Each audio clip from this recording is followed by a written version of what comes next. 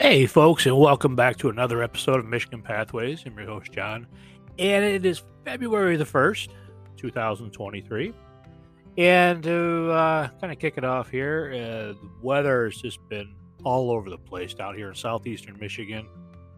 I'm guessing the rest of the state is kind of in the same boat as we are, but it's kind of flip flopping around here. And the way the weather forecast is looking is still going to be cold the rest of this week, and then I'm seeing a little bit of hope on Saturday, and then this Sunday it just goes crashing down again. But the following week, we are definitely seeing a warm up. I'm seeing some 40s coming along.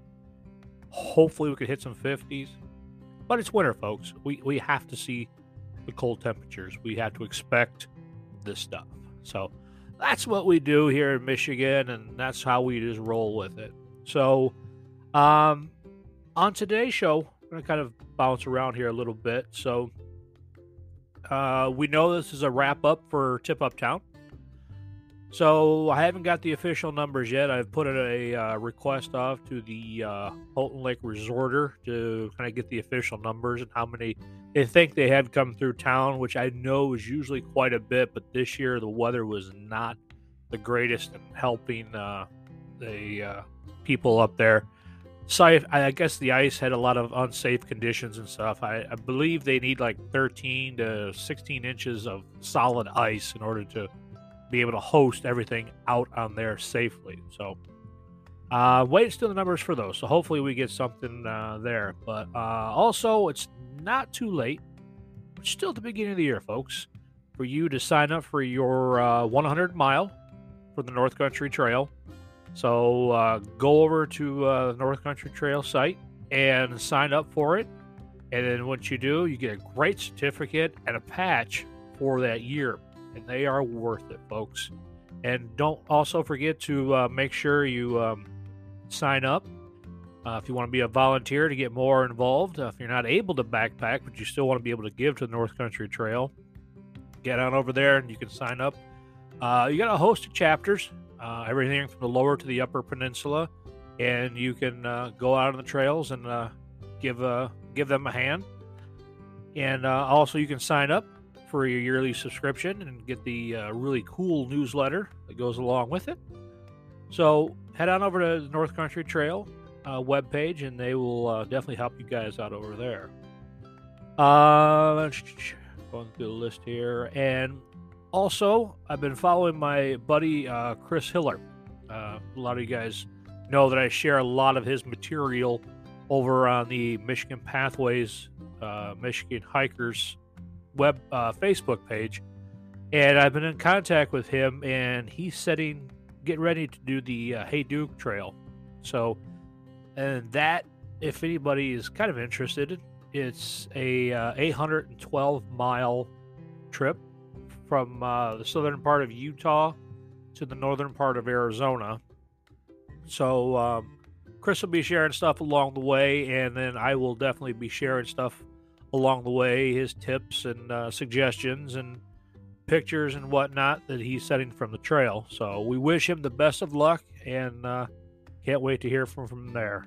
Also, to round it out here, my buddies over at True North Expedition.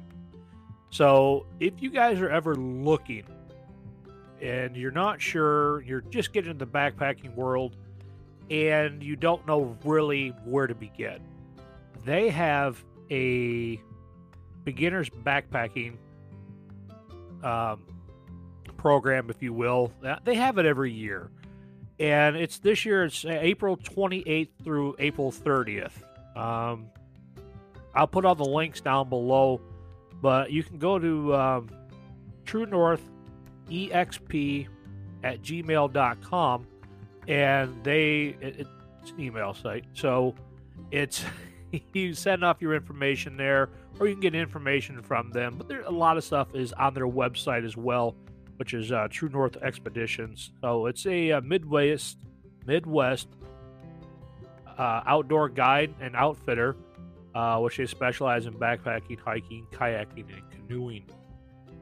So I've got a chance to talk with Tony over there, and then I'll be definitely talking to a lot more people as we go along. So if you guys are really looking to get into that, and you're not really sure how to go, but you want to be around people, kind of the like-minded, if you will, this is a good chance to get on over there and meet a lot of people, and see what you who you can meet. So you guys stick around, and I will be back in just a second.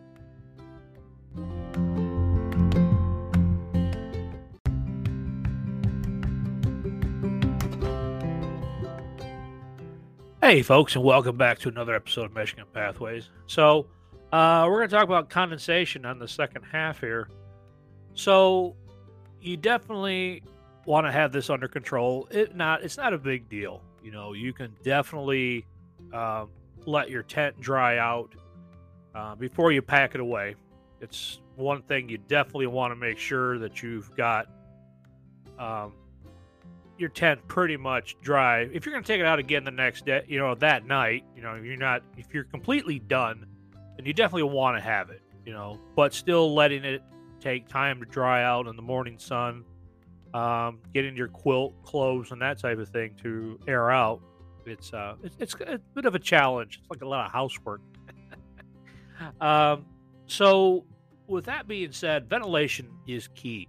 You got to have good ventilation inside your tent. If not, you're just going to be in condensation all the time. And it's natural. When we breathe, we exhale moisture out of our body, and that just goes everywhere. It's inevitable. So also bringing a ground sheet. So a lot of newer tents today have them.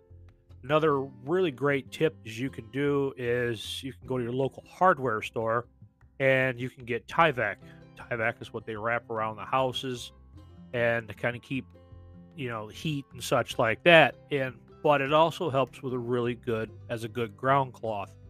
So it's going to be really stiff. So what I recommend to do is just kind of wad it up and kind of soften it up as much as you can. I have heard that you can soften it up by putting it in a dryer. I've never seen anybody do that, but look around YouTube and all them other places got really good ways to soften up a Tyvek. Like my Marmot Tungsten, it came with a ground sheet, so it sits right up underneath there, doesn't hang out. So the other tip is a lot of people will bring out these bigger cloths and ground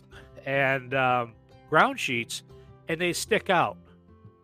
Now, I can see the advantage of having a ground cloth that kind of sticks out a little bit more so you can lay your gear and your shoes outside in the vestibule, but if it extends out too much and it's raining, that water now is on top of your sheet and it's going to roll back in underneath you and you're going to get wet.